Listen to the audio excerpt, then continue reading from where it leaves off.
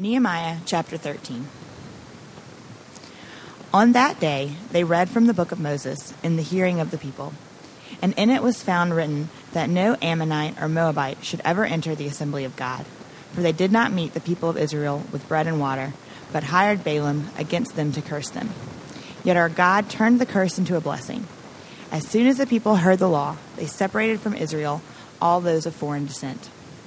Now before this, Eliashib the priest, who was appointed over the chambers of the house of our God, and who was related to Tobiah, prepared for Tobiah a large chamber where they had previously put the grain offering, the frankincense, the vessels, and the tithes of grain, wine, and oil, which were given by the commandment to the Levites, singers, and gatekeepers, and the contributors for the priests. While this was taking place, I was not in Jerusalem, for in the 32nd year of Artaxerxes, king of Babylon, I went to the king. And after some time I asked leave of the king, and came to Jerusalem. And I then discovered the evil that Eliashib had done for Tobiah, preparing for him a chamber in the courts of the house of God. And I was very angry, and I threw all the household furniture of Tobiah out of the chamber. Then I gave orders, and they cleansed the chambers, and I brought back there the vessels of the house of God, with the grain offering and the frankincense. I also found out that the portions of the Levites had not been given to them, so that the Levites and the singers who did the work had fled each to his field. So I confronted the officials and said, "Why is the house of God forsaken?" And I gathered them together and set them in their stations. Then all Judah brought the tithe of the grain, wine, and oil into the storehouses. And I appointed as treasurers over the storehouses Shelemiah the priest, Zadok the scribe, Pedaiah of the Levites, and as their assistant Hanan the son of Zaccur, son of Mattaniah, for they were considered reliable, and their duty was to distribute to their brothers. Remember me, O my God, concerning this, and do not wipe out my good deeds that I have done for the house of my God and for his service. In those days I saw in Judah people treading wine presses on the Sabbath, and bringing in heaps of grain, and loading them on donkeys, and also wine, grapes, figs, and all kinds of loads, which they brought into Jerusalem on the Sabbath day. And I warned them on the day when they sold food. Tyrians, who also lived in this city, brought in fish and all kinds of goods, and sold them on the Sabbath to the people of Judah, in Jerusalem itself. Then I confronted the nobles of Judah and said to them, "What is this evil thing that you are doing, profaning the Sabbath day? Did not your fathers act in this way, and did not our God bring all this disaster on us and on this city? Now you're bringing more wrath on Israel by profaning the Sabbath." As soon as it began to grow dark at the gates of Jerusalem before the Sabbath, I commanded that the doors should be shut and gave orders that they should not be opened until after the Sabbath. And I stationed some of my servants at the gates, that no load might be brought in on the Sabbath day. Then the merchants and sellers of all kinds of wares lodged outside Jerusalem once or twice. But I warned them and said to them, "Why do you lodge outside the wall? If you do so again, I will lay hands on you." From that time on, they did not come on the Sabbath. Then I commanded the Levites that they should purify themselves and come and guard the gates, to keep the Sabbath day holy. Remember this also in my favor, O my God, and spare me according to the greatness of your steadfast love. In those days also I saw the Jews who had married some women of Ashdod, Ammon, and Moab, and half of their children spoke the language of Ashdod, and they could not speak the language of Judah, but only the language of each people. And I confronted them and cursed them and beat some of them and pulled out their hair. And I made them take an oath in the name of God, saying, "You shall not give your daughters to their sons, or take their daughters for your sons or for yourselves." Did not Solomon, king of Israel, sin on account of such women? Among the many nations there was no king like him, and he was beloved by his God, and God made him king over all Israel. Nevertheless, foreign women made even him to sin. Shall we then listen to you and do all this great evil and act treacherously against our God by marrying foreign women? And one of the sons of Jehoiada, the son of Eliashib, the high priest, was the son-in-law of Sanballat the Horonite. Therefore I chased him from me. Remember them, O my God, because they have desecrated the priesthood and the covenant of the priesthood and the Levites. Thus I cleansed them from everything foreign, and I established the duties of the priests and Levites, each in his work. And I provided for the wood offering at appointed times and for the first fruits. Remember me, O my God, for good. The word of the Lord. Good morning. I'm Howard Brown, the pastor here. Good morning at Christ Central Church. And one of the reasons you have a lot of those confessions and declarations dealing with justice and unity is because it's Black History Month this month. And I want to bring that to your attention. And it is a time that we can praise God for. That at one time in this country, African Americans were treated like animals, like property. And after being treated like property, like less than human, less deserving of dignity and worth than people of a lighter skin hue. And so I want us to consider that as something that would not have changed if God didn't change it. It's a celebration of what God has done when we celebrate these things. So there's not a reason for us to feel like, hey, why we got Black History Month? You know, what's that mean? What it means is that God did something amazing in this country. How a human being can go from being thought of as an animal to holding office in the highest office in this country is God's work. Through his church. If it weren't for great evangelical biblical preaching, wouldn't have happened. Irony of ironies, ain't it sometimes? God's good. This is also a busy month in the life of Christ Central Church, so I want you to remember that this is a busy month. If you think, man, they sure got us doing a lot, what's wrong with these people? What's wrong with you, right? You believe Jesus is coming back for the church, right? So it's kind of important, right? Sort of. Hasten, Lord, please come back for us, Lord. Oh, hallelujah, Jesus. Hasten, Lord. Just give us some time this month. Just 1 month. Then you can go back to your regular life, okay? Your regular scheduled life. They're going to be taking, where's Randy? She's going to take some pictures up here. Please don't be distracted. They're taking pictures because GQ is doing an article on the handsomest pastors and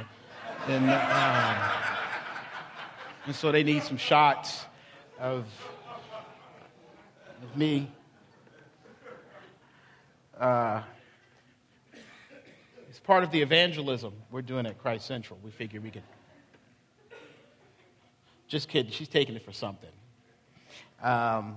So anyway, we're going to actually conclude our sermon series in Ezra and Nehemiah, this being the last chapter in Nehemiah.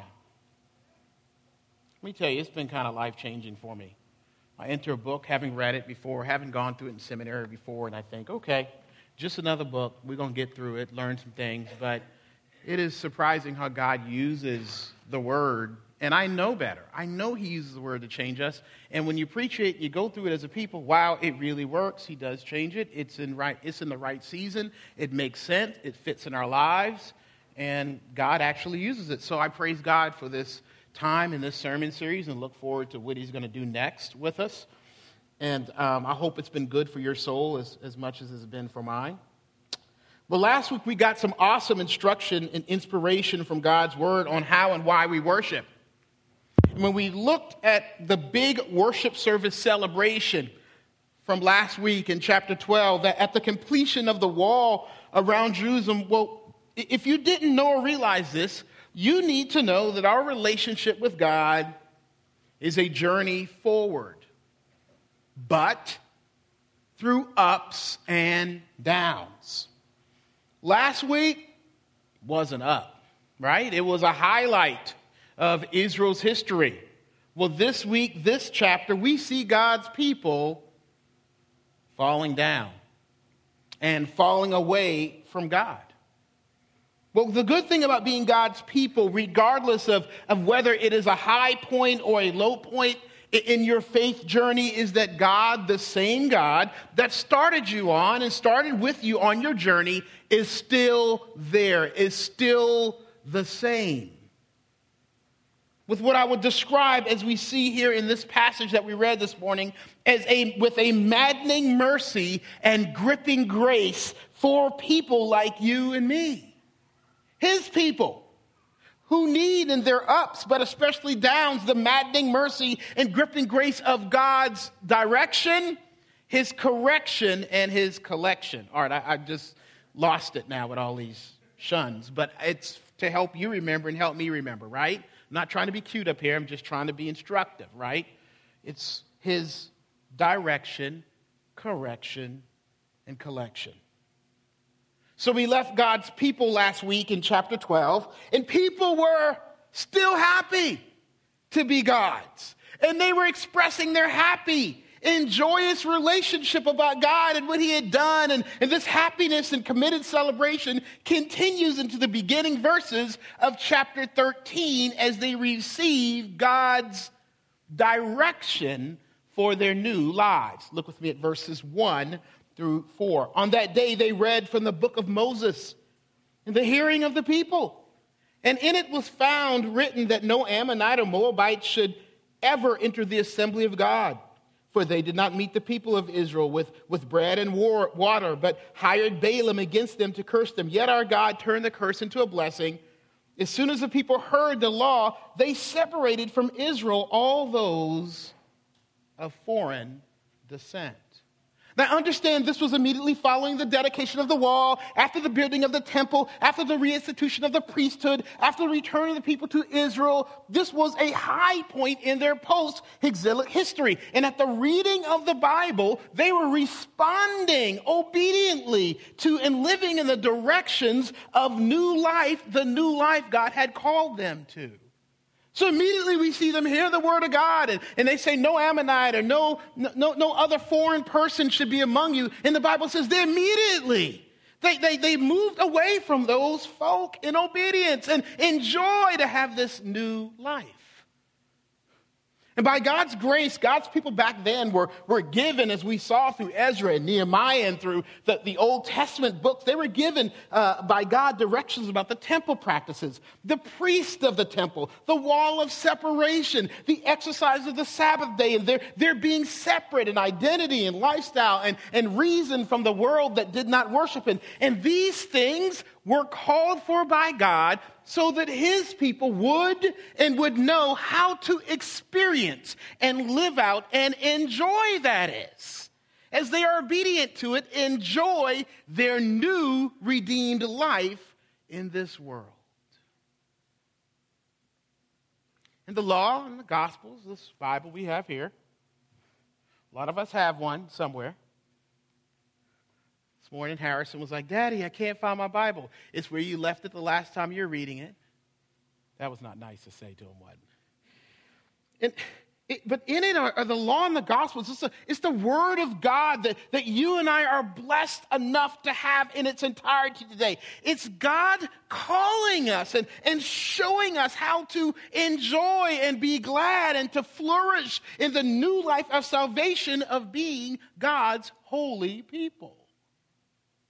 But there is even more good news in this, because God's directions are not just a calling to new life. They are a catalog to enjoy new life. Some of you might be old enough, like me, to remember the joy of the catalog at Christmas time. Y'all remember those things, those big, thick catalogs? You'd go to the department store, and they would come in the mall. Man, they had the Sears. That was great. Okay, we had this store called Friedman's. Okay, the jewelry store that sold everything else. J.C. Penney, and even the Toys R Us catalog. Man, those catalogs would be worn out, if you were like me, by the time the week of Christmas had rolled around, because it was not only what you could see in the store, because in those catalogs, they would show so much more than what you could see in the store. In the back of the Sears catalog, what did y'all see? Okay, come on. What was in the back of those Sears catalogs? The go-karts. The go-karts, y'all don't remember those? In the little dirt bike things. I'm like, Sears has vehicles for kids. This is great. And you would look at it, and I would just sit, and I would dream and stare at it and envision myself riding in that go-kart. And they had the two-seater one, right? So I'd think of some girl I like riding in the... Come on, y'all. dreaming. And even I would circle that thing and show Daddy what he alone had the ability to, could, and should get for me. I mean, it was worn out. And I was I was a believer at a younger age, so I even carried that thing around like some of you do your prayer journals right on top of my Bible. So on my shelf, on my nightstand, was the catalog, the Sears catalog, and my Bible, right? I would do my prayer time with the Bible open and the catalog open right beside it. Lord, please, Jesus, I want this. Do you not realize that the Word of God, the directions of God are the catalog? They are the character, it is the character profile inventory guide, the web page of all the stuff necessary to enjoy new life with Him. And our Bibles, like the catalogs, should be worn out with learning and studying and going deep and imagining and growing in and how to access and recognize God's new life blessings and gifts for you and all that is in store for you and your family and your friends and your neighbors and this world as His people. And for Israel back then and us believers today, their faith and relationship had so many new features. Like a new fancy car, right? Like a German or Italian luxury vehicle. For me, just a new car. You know, I usually buy older cars, or used cars. And man, when I have to rent a car, I'm lost in that thing. You ever rented a car? You get the newest fangled thing, and they gave me this key, right? It didn't have no key on it. They're like, here's the key to the vehicle. I'm like, this the key? Where's the key, right? He's like, just go in the car and be close enough and push the start button. What? Really? No, that don't work no more. They don't like that. They break cars like that. Just put it in there, in your pocket, something like that, and just push the button. My Lord, really? And you're sitting there, and I'm just punching all the buttons. At first, I'm lost. But then by the time my trip is over, I am enjoying my new ride with the key, without the key, right? I am loving this thing. And climate control, the bass on the speakers is right. You can plug your iPod right in that thing. You're booming and powering down the road. I love those newer cars. And then you get back to yours. Fumbling and bumbling with the keys, trying to get it in. Now, I have I went from an 89 to 2003, and so my car actually unlocks with the key fob. But I'm not used to it, so when I start the car, my thumb hits the fob at the same time. So it's, and sometimes I set the alarm off.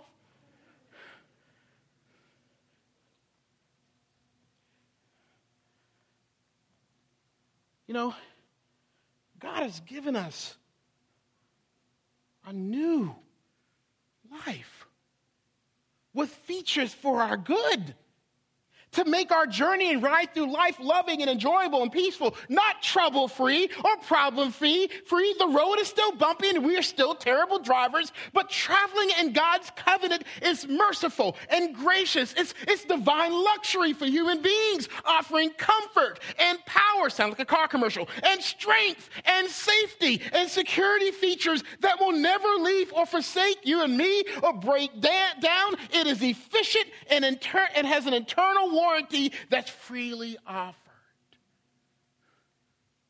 That's what the Scripture's about. That's what the directions of new life are about. But we want to ride in the old way. We want to fumble. We want to lock ourselves outside of our car, right? We want to lock ourselves outside of God's blessing. And He's given us in the Scripture a way where you cannot be locked out of His blessings anymore. The temple, the priesthood, the religious practices that we see in Ezra and Nehemiah. The being separate in certain ways from foreign people around them, like not intermarrying, that we see being dealt with in this chapter that we were just read about and given clear direction for by God throughout the Bible, were all put in place as divine features of the mercy and grace luxuries of God's love and joy over His people. Do you, and have we forgotten? It is so easy to that the commandments and all stipulations, the illuminations, the religious institutions, and lessons of the Bible and the gospel are mercy and grace to us. Not a noose, not a strict, sickening, painful rules. You know what? This Bible only feels that way, like God's people here, when we stop embracing the grace and mercy of God's direction and become a people who then need the grace and mercy of God's correction. This is a scary thing right here, this belt. It ain't scary, just holding up my pants. But for my boys, it's scary if they disobey, right? It's amazing. I remember growing up, my dad having them belts on the back of the door. And when he would open, that was the 70s when they had the double buckle thing, you know, with a two. He had a white one, a red one, a black one. That belt was like this thick too, right? Because the belt loops, they weren't all cool and cute. You didn't have the low rider things. You had a belt to hold. You had to hold up your pants. No one was dripping and drooping. He would open that door. And you would just say, clink. You'd hit him belts, hitting the leather, hitting against the door.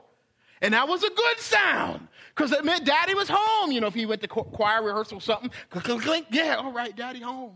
But if I was in the wrong and I needed correction, the sound of that door was scary. Clink, clink, clink, clink. That meant something was coming off the door and coming on my behind. I'm sorry, y'all. I grew up and I got spankings. If that offends you, too bad. Get over it. Get over it. I got my behind cut. I had whippings. I got beatings, okay? That's what we called them. Wasn't no spanking, was a beating. It was a correction. So I could go in the right direction, right?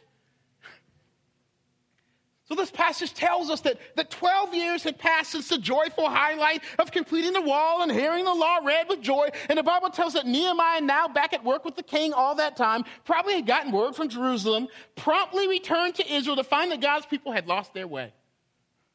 They were acting and behaving directionless, right? Can't say that word. Abandoning much of the joy of the new life God had called them to and gifted them with. And let me tell you what was happening. Let's review what was happening because we already read it. Eliashib, I guess that's his name, one of the priests, emptied out the storehouse of the Lord at the temple, okay? Having thrown out the tithes and gifts of God that God's people had given to the temple, to give Tobiah a luxury guest home suite inside the walls of Jerusalem and inside the temple area. Yeah, that's right, Tobiah. Not only a foreigner up in God's house, and that was all wrong, holy place, right? But the same dude that taunted them and threatened to harm them when they built the wall.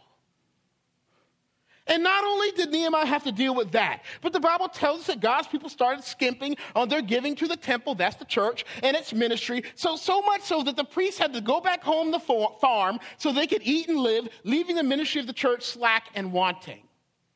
And if that weren't enough, God's people were working steady through the week, every day, even the Sabbath day, on which they were to stop work and make the day holy, but they forgot. And they were doing business inside and outside the gates, you know, with all kinds of people. The working class were doing overtime. You know, when you're on the totem pole and your boss say you got to work on Sunday, and you say I ain't working on Sunday, trust me, they can find somebody else to work on Sunday, right?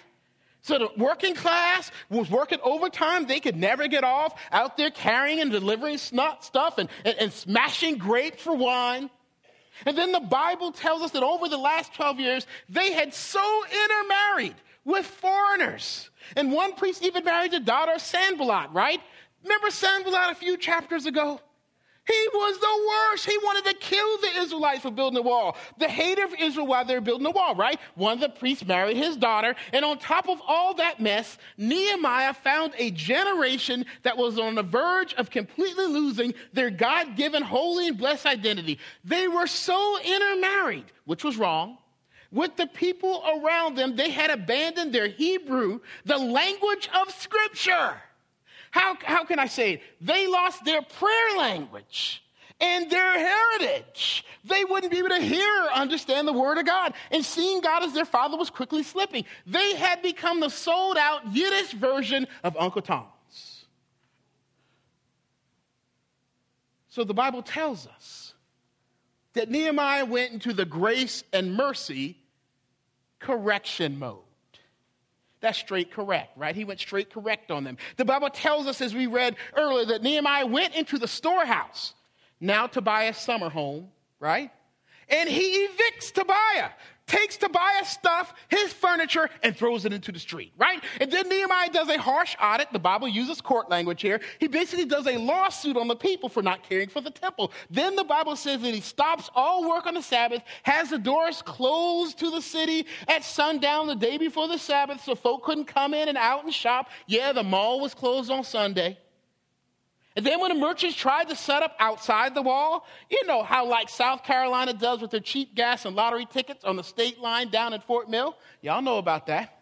Crossing the border, maybe to get some cheaper liquor or something, right? So it's right there that he went out and put a hit on them. The folk right on the wall saying, look, if we see you around here, we're going to take you out. The Bible says he promised to lay hands on them. I love biblical language. Could you imagine saying that to somebody? If you keep doing this, I'm going to have to lay hands on you. Well, when the pastor says it, it means something different. I'm going to lay hands on you, you're going to get slain, but you're going to be hurt. Okay, still don't work. Okay, so, and then the craziest thing, not only does he run a priest out of town, this is the craziest thing. For marrying that woman, I can see Nehemiah running in the street saying, get out of here. Don't even come back, throwing rocks at him like you do a dog you don't want around, you know what I'm saying, or a stick. That didn't sound humane. But it says this, but the people who led their kids to intermarry and lose the language, that Nehemiah beat some of them up. He rushed them up. And so much so, the Bible says he pulled their hair out their head. That's some good church discipline. I'll never forget. I think I told you all this story before. I'm going to tell it again. When we were kids, we had a little clubhouse, and we had a little collection. I think we had like 25 cents worth of pennies in our clubhouse in the woods. And so Betsy White, girl down the street, her house was near that little area near the woods. She went and she took our 25 cents. So my friend John and Eric, my two very blonde, blue-haired, blue-eyed, German, Swiss, Bavarian friends, went up to Miss White, a very southern white woman, and said, hey, look, your daughter took our money. You are responsible, and you need to give it back. So Miss White, she gave him the money. By the time they got back home, Miss White had been on the phone with their mama. They got in that hallway. Their mom was like, did y'all ask Miss White to give the money back to y'all that her daughter took? They were like, yes, she shouldn't have let her daughter take it. She was like, Howard, could you just stand at the door? And So my very Swiss, Bavarian, blonde-haired Aryan brothers had a very Swiss, Bavarian, German, tall mama. Man, I thought only people who were descendants of slaves got beatings, right? Right, I thought it just carried on through history, right? If you were a descendant slave, your mom and daddy beat you, right? But the white people got away with it. I was wrong. The Bavarian people beat their kids too, right? So I was looking in the window. Y'all, I was so happy. As a black man, I felt redeemed. Like, I can't believe my white friends get beaten. I just had this perception, you know, the way they did supper and lunch and just the mama stayed home in the day, the dog living in the house. It was just very different for me. And man, I looked in that window and I just saw blonde hair and eyes. Bow. She was whacking them in the face. They were, and the hallway was little. They couldn't get away. She was grabbing them by the hair. And then when she stopped, there was just little furs of blonde hair falling through the sky. They came outside with their faces all red. I'm like, what happened, y'all? I was laughing because I know what happened. I saw it through that little window on the side. And they're like, My mama said, we got to give the money back. Nehemiah beat some folk up, and their hair was rolling in the wind that day. Now, I know it had been some years for Nehemiah, and he might have just been a grumpy old man who didn't have patience left. But what Nehemiah was coming with was a maddening mercy and literally a gripping grace for people who had gone mad and lost their grip on God's goodness. And God, through Nehemiah, hands-on reform, wasn't going to have it. I remember my brother, we still laugh about it today. You know, we had these homes in Belmont, and, you know, they were built in the 1920s, and so you have to put your own, electricity is updated now, and they got all kind of stuff for new homes that our homes didn't have. And so being a brown man, brown, not color, I know, last name. Okay, y'all got it? Okay. Because y'all, it's racial, man. It's racial. I got to clear it up. So being a brown man, we like to fix things, but we don't like to read directions. We look at it from the outside. It don't look that hard. And in the world, it's just too expensive to call an electrician when you can do something so easy. You know, dealing with 220, not that big deal. You touch it, you die. No big deal. We're going to live. We're lucky. So my brother's behind the washing machine working on things, and all of a sudden, this electricity, boom, pow, this art came up, right? And I'm your pastor. I'm a man of the cloth. But boy, the words that came out of my mouth, it was like, pow, pow, pow, pow. And I'm like, blankety, blank, blank, blank, you fool. Why did I cuss? Why was I so upset? There's this mad look on my face. And his wife, Kia, just talks about it. We just rolled and laughed because of the way the words so easily came out of my mouth. And here I am trying to be a good Christian, but I was being a better brother that day. Because I saw that man, I'm thinking one arc across his heart, and he'd have been gone. You know, sometimes the idea of correction creates a righteous anger, right? I knew that could have killed my brother whom I loved. And I was like, you can't do it no more. Leave it alone, fool. Didn't use the word fool, use some other words. Nehemiah's madness was indicative of God's corrective, disciplining love and concern for the heart of his people, who would surely lose their new life and who would experience death in the new life that God had promised they would have as a people. You know what the cause of heart disease? Behaviors that bring foreign substances into relationship with your heart's work, right? Like smoking and then eating high saturated fats that can lead to cholesterol, high blood pressure, blockage that causes the heart to work harder than it should, or heart malformation, certain heart and body birth defects, or non-behavior-based issues, bad heredity and chemical makeup that make it hard to break down fats and cholesterol. God's correction is designed to not only cleanse our hearts of dangerous behaviors in the relationship with God, destroying byproducts like sinning and hearing a false gospel, but also to change the malformations of our human hearts that are already entering the game of life filled with the original sin defects, passed on family issues of neglect and heartache, all of which puts high pressure, breaking pressure on my relationship with God and each other, parts of the body, each other that is. And so God is radical in his holiness to stop our hearts and then our lives being destroyed by sin.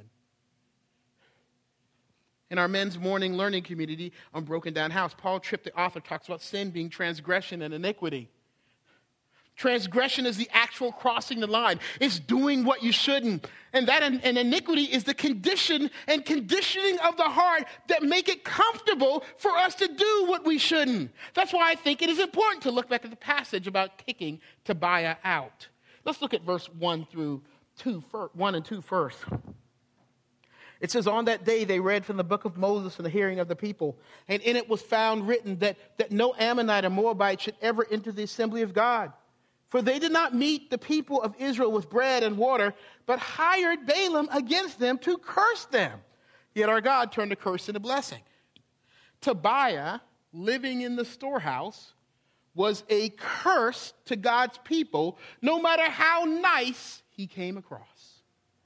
And somehow they furnished, get this now, they furnished a place for him to get up into their faith, to live up in there so that it was easy for him to find home where he shouldn't. And then from that place to make them subtly stop loving, trusting, and living a new life. The Bible says in verse 8 that he threw out the furniture first.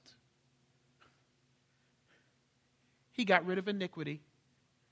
He got rid of places that made Tobiah, the curse, comfortable so that it would not have foothold or stronghold or rather stranglehold on God's people. And then he immediately what? Cleansed the place and put the right stuff back in so that it could no longer be used to do the wrong thing. The mercy and grace of God's correction is that when we see and confess our sin, that God comes in. He uses all the means of his appointment, all his ministry, like he did Nehemiah, to get what is cursing and crushing us and not blessing us, but cursing us out of our lives and heart. He wants to evict sinfulness, right? He wants to evict heart disease, right? By helping us see it, confess it, and then he begins to recondition our hearts over time. He refurnishes and changes the very damage we've brought in to make sin comfortable and harmful to us. The power of confession and repentance is that God is powerful to come in and kick sin and its cursing motivation and desires out. And that is our prayer.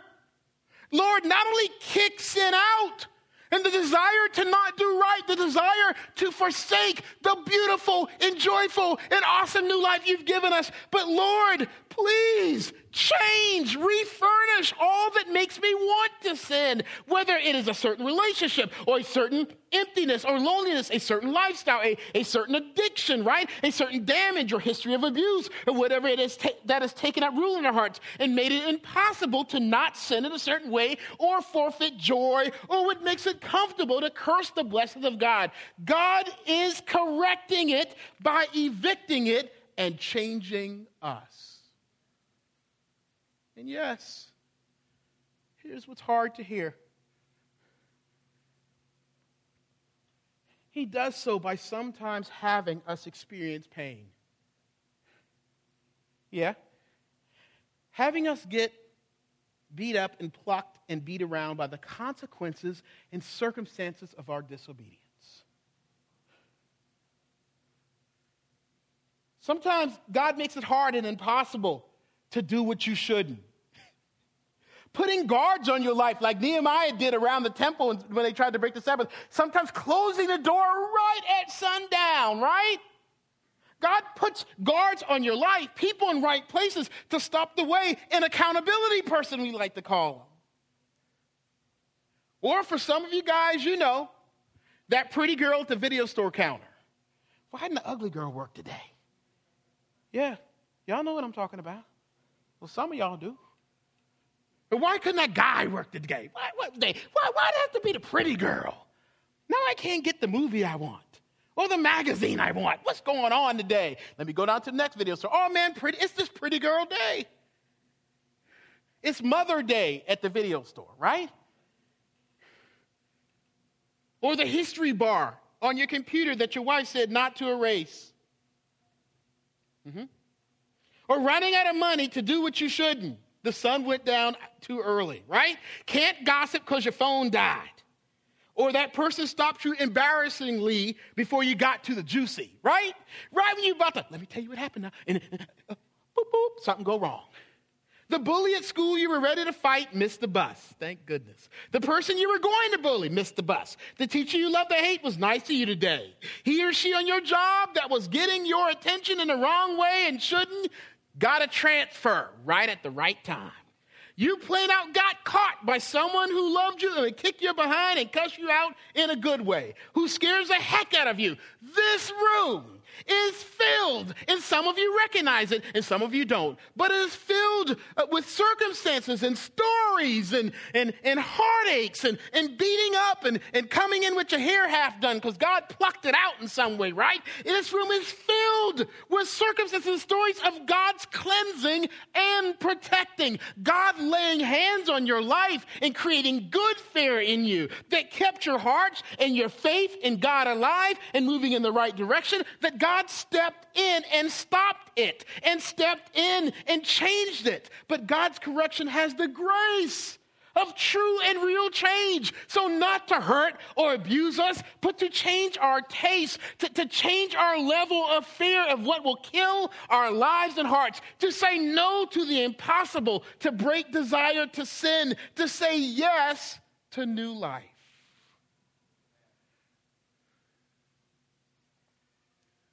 I got suspended twice from school for talking. I didn't get suspended a third time because I thought I'd play at my daddy the first time. The second time was enough. Our prayer should be, Lord, let the second time be enough. Heck, let the first time be enough. God can do it.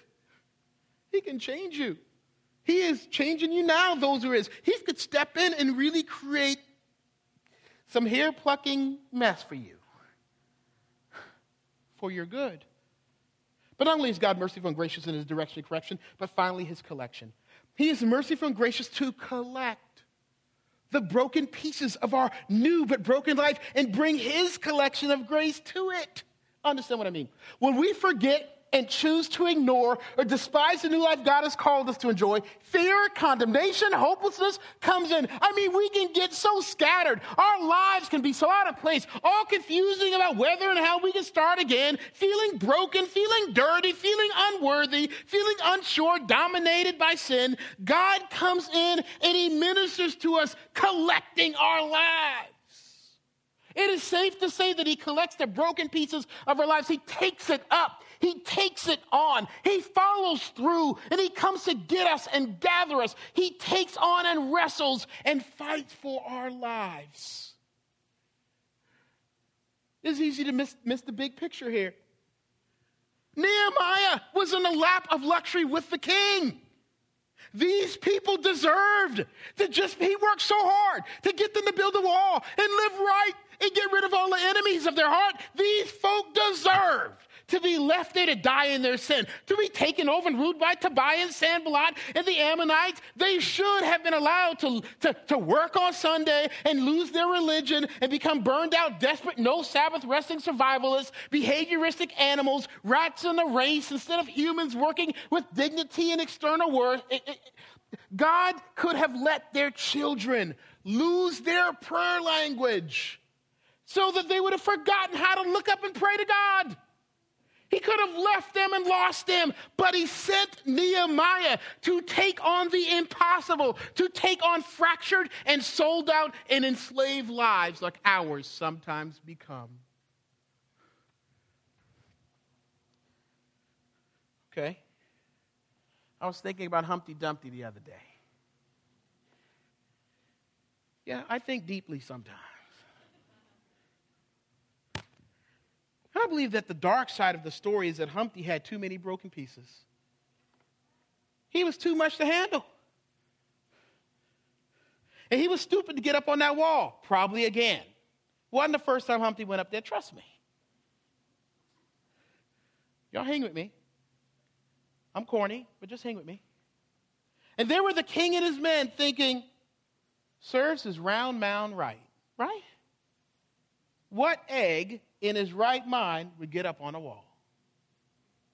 They got tired of trying and justified not putting him back together. I mean, they made a fairy tale out of futility and lack of responsibility because the person was too hard to put together again.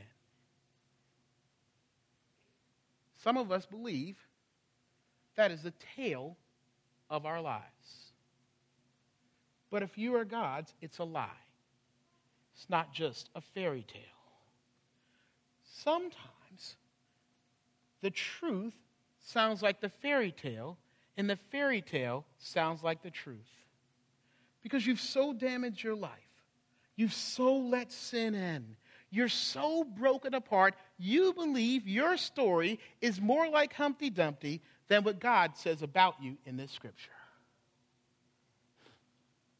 How true it is that we have gotten ourselves and have allowed the history of mistakes to make us prime candidates for broken lives that are too far gone and deserving not to be put together. We should be condemned, and people should just write us off for how we look at God's goodness and get on the wall in our arrogance against God again and again. But the Bible says that one king's man in Nehemiah, equipped with the grace and mercy of God for his people, could be used powerfully to pull and put his people's lives back together again. Y'all know where this is going. Well, before we get there, I want you to see something else. Look with me at verse 9. Then, after he kicked Tobiah out, then I gave orders, and they cleansed the chambers, and I brought back there the vessels of the house of God, and the grain offering, and the frankincense. And then after he charges the people for not giving to the ministry of God in the church, it says this in verse 12. Then all Judah brought the tithe of the grain, wine, and oil into the storehouses, and I appointed as treasurers over the storehouses Shelemiah the priest, Zadok the scribe, and Pedaiah of the Levites, and as their assistant Hanan the son of Zaccur, son of Mattaniah, for they were considered reliable, and their duty was to distribute to their brothers. Remember me, now hear this, remember me, O God, concerning this, and do not wipe out my good deeds that I've done for the house of my God and for his service. And then when he deals with the Sabbath day mess, it says this in verse 22. Then I commanded the Levites that they should purify themselves and come and guard the gate to keep the Sabbath day holy. Remember this also in my favor, O my God, and spare me according to the greatness of your steadfast love. And then after he beat the people up, it says this in verse 29. Remember them, O my God, because they have desecrated the priesthood, the covenant of the priesthood, and the Levites. That's against the priests who did wrong. Thus I cleansed them from everything foreign, and I established the duties of the priests and Levites, each in his work, and I provided for the wood offering at appointed times and for the first fruits. Remember, O my God, for good. Do you see a pattern? Nehemiah not only collects and gathers the broken pieces, he collects a broken covenant. He collects the stuff of a beautiful covenant, the gift of God's people and God's promise, and he collects all that has been discarded and put out by their disobedience and distrust of God, and he brings it back. He gives it to them, to those who have thrown it away and despised it for their good. His actions brings the catalog of new life back to them. God's joy for his people is reopened for business, right? Mercy and grace and the ability to worship, to rest, to be touched by God, to love one another, to live in the identity of God's people was gathered by Nehemiah's work and reinstated and restored and redeemed and given back to them.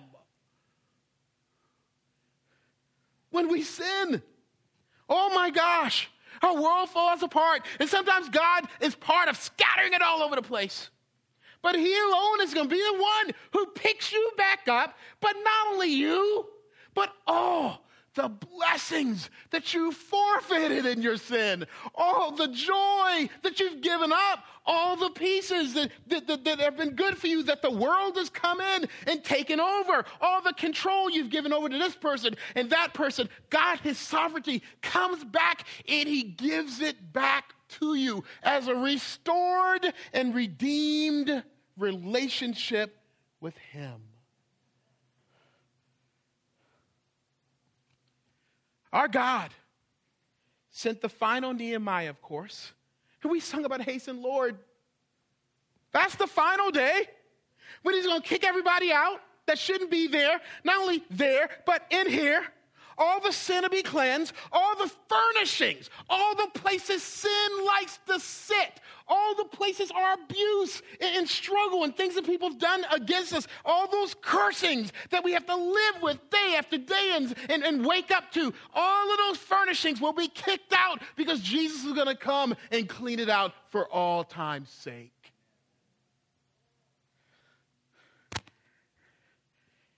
Through his death and resurrection, through the work of his Holy Spirit, he is busy, like Nehemiah, giving us God's grace and work because of his work, because of his good, all that he has collected as the obedient one and working overtime to give it back to us, he is putting us back together and keeping us in God's grace. Don't let the world lie to you. Don't lie to yourself. This scripture tells us you are not too broken. The relationship with God is not too far gone. Your enemies are not too comfortable for God to kick out.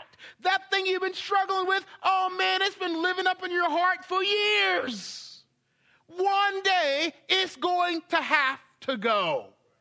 And we live in that new life that it's already got the eviction notice. When Jesus died and he rose again, everything that would harm us, hurt us, bring us down, make us struggle, curse us, got their eviction notice 2,000 years ago.